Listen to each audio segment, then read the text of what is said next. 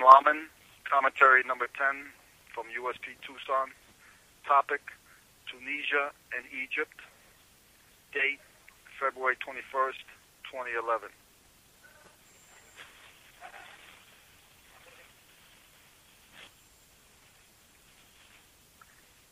Tunisia rocked, Egypt rolled. Revolution, scenes of untold thousands in the streets, day after day. Protesters resisting cops and government goons. Larger marches and bigger rallies.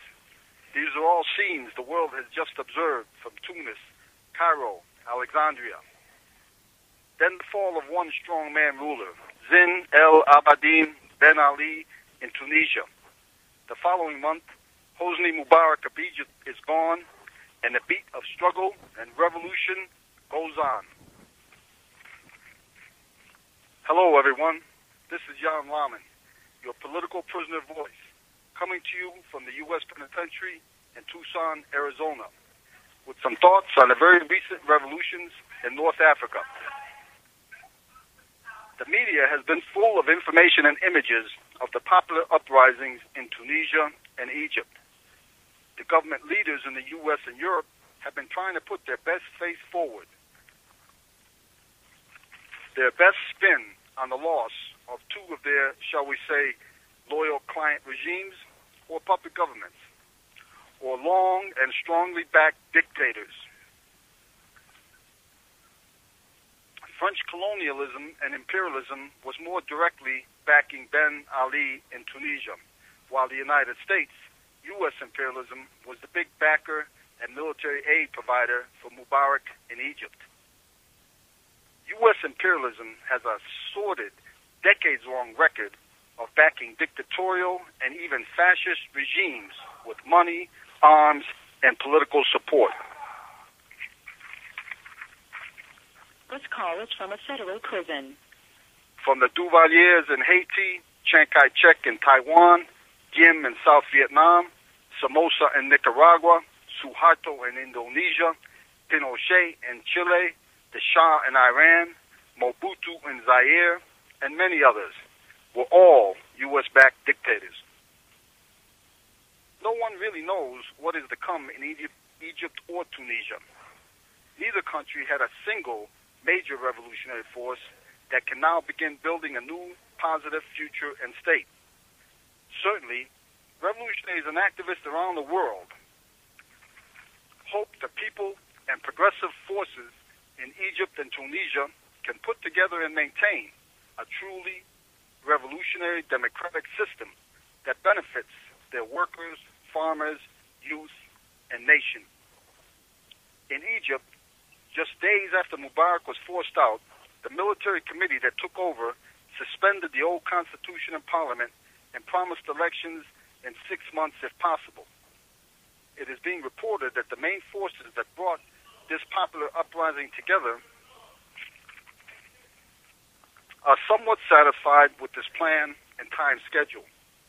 Now, it is essential that popular and revolutionary forces in Egypt get to work organizing their people and constructing the plans and structures for a new government and system. The April 6 youth movement and 4 other youth groups were the initial and main voices and forces that organized the first protest in Tahrir Square in Cairo.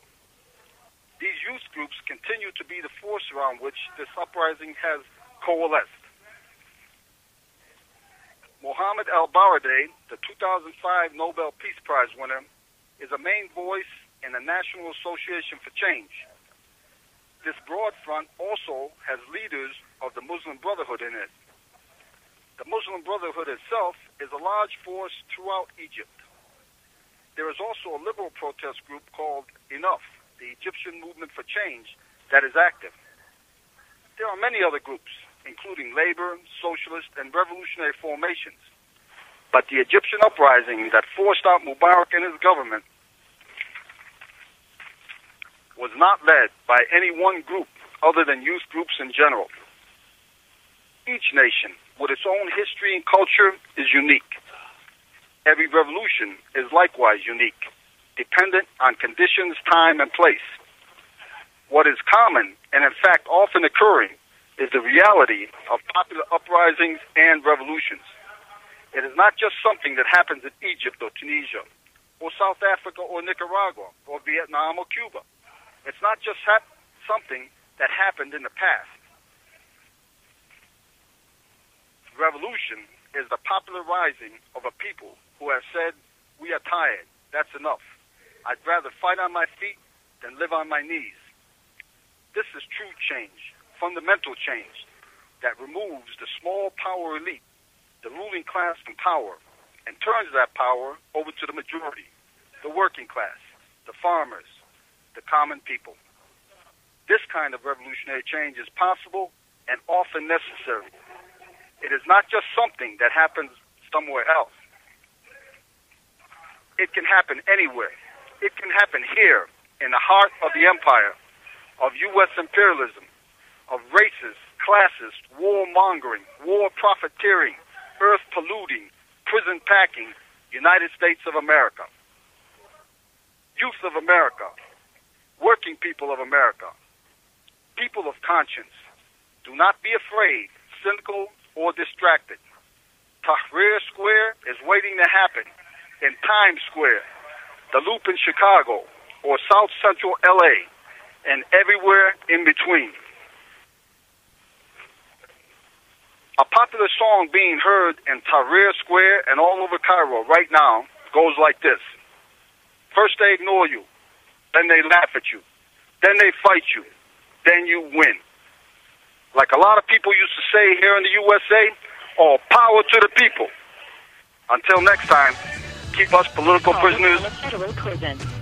Keep us political prisoners in mind too.